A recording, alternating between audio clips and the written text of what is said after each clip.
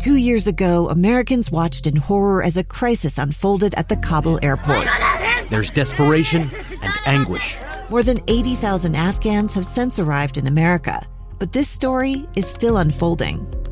I'm Andrea Martin. In my new podcast, Stranger Becomes Neighbor, we'll find out what happens to these new arrivals in our communities. Who would help our newest neighbors? Follow us at kslpodcast.com, Apple Podcasts, or anywhere else you listen. To the program, I'm Lee Lonsberry. This is Live Mike. Can I tell you something? There's a special segment on the horizon. Just after 2:30, my wife and baby are going to come in and sit down. Why'd I invite them? Well, because I love them. I like seeing them. I also want to tell you a story. My wife and I met here in this newsroom here at KSL just over 6 years ago. I was working for Doug Wright, and she was working on the TV side of things, and we'd overlap a little bit. And I had a rule forever that, you don't date people in the workplace. That's probably not a recipe for anything good. Well, when she came along, I had to break my rules. And anyway, we started a wonderful relationship. And now we have a little baby to share. And they'll be in here just after 2:30 to chat. And so I'm looking forward to that conversation with my beautiful wife and beautiful baby, Piper. Before we get to that, though, we have to talk about a study that producer Amy brought to my attention this morning. She said, "Hey, Lee, what do you think? Would you rather like telecommute or teleport? Would you rather teleport to work or drive or like take a bike or something?" And I said, "What is this? What are you talking about?" And so I said, "No, I don't think you mean to say teleport. That can't be right. That can't be. This isn't a study about teleporting. It's probably telecommuting, because that's a thing where people will set up from their home a computer that allows them to access their workplace and do helpful work. Telecommute. If the weather's bad, sometimes you telecommute." And she says, "No, it says teleport." And so I look at the study, and lo and behold, it is a study asking folks their thoughts on teleportation. Teleportation. That's just like Star Trek, although they call it a transporter. Anyway, on the program right now, we are joined by Patrick Singleton. He's an assistant professor at Utah State University and is behind this study. And instead of me trying to explain this, let me get an expert to tell us what's going on up there at Utah State University. Professor, sir, how are you doing? Hi, I'm great. How are you? I'm well. Let me ask you, describe this study for me, please. Sure. So we wanted to ask about teleportation. And, my research looks at how do we understand how and why people make the transportation choices they do. So exactly, do you want to take the bus? Do you want to bike? Do you want to drive to work today? And so, the models that we use and the transportation planning methods we use to, predict people's behavior, assumes that our decisions are based on minimizing travel time. We want to get to our destination as fast as possible.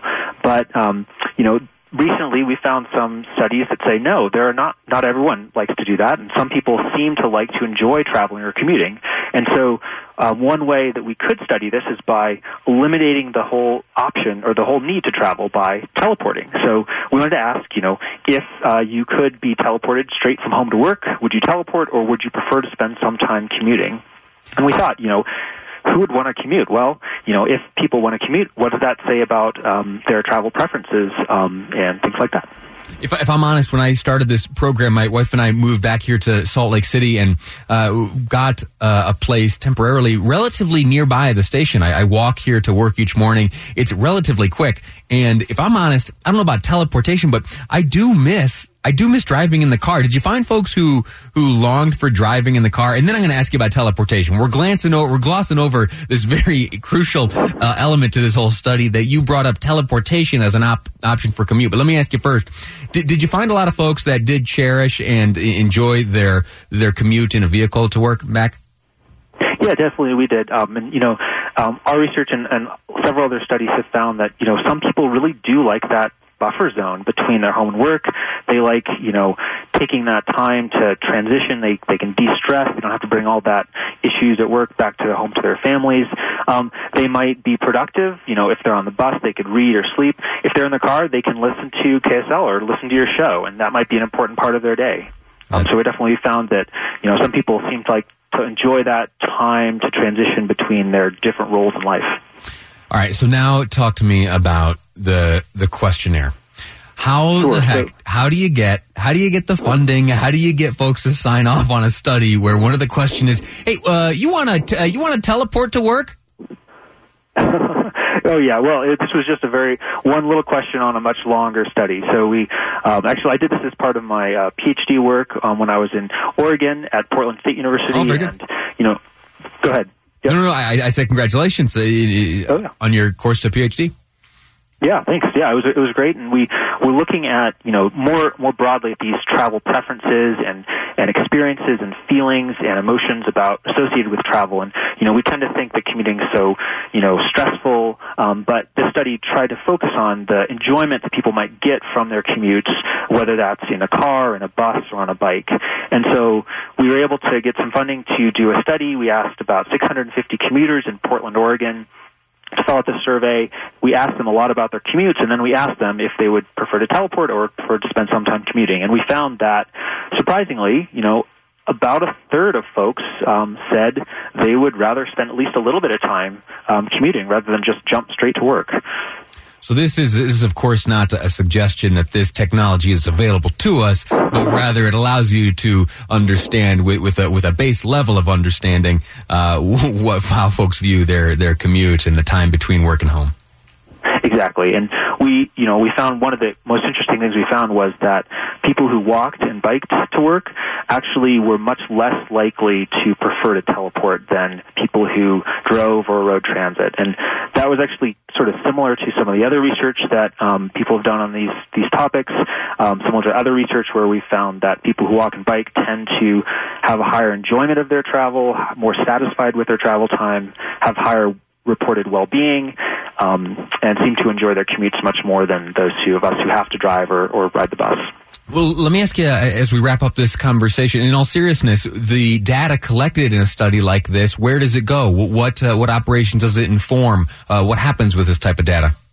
Sure. Well, so this gives us better information about how people are making their travel choices, and I think it could definitely inform how we plan for future transportation modes. So if you think about the possibility that autonomous vehicles are, coming very soon, sometimes some AVs are actually here, people can treat these self-driving cars potentially as an extension of their living room, their office, their bedroom.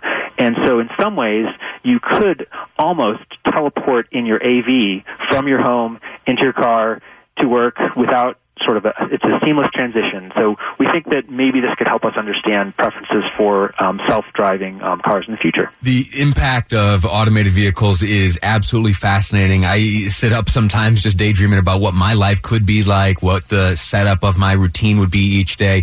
Time has run out on us today, but Professor, let's you and I connect in the future and talk about this topic in particular. It's an absolutely fascinating thing which deserves its own segment here on the program.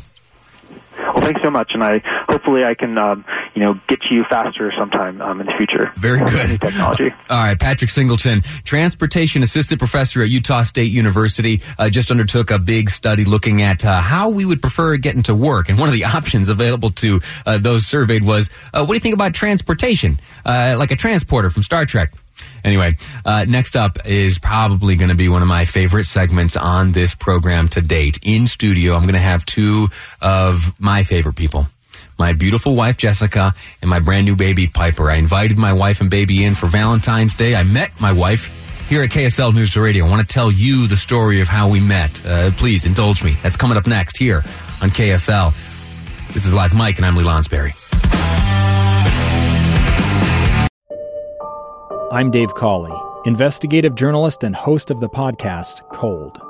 Don't miss Cold's new Season 3, where I look into the unsolved disappearance of Cherie Warren, a woman last seen leaving her job at a Salt Lake City office in 1985. Police cast suspicion on Cherie's estranged husband and boyfriend, but never made any arrests or recovered Cherie's remains.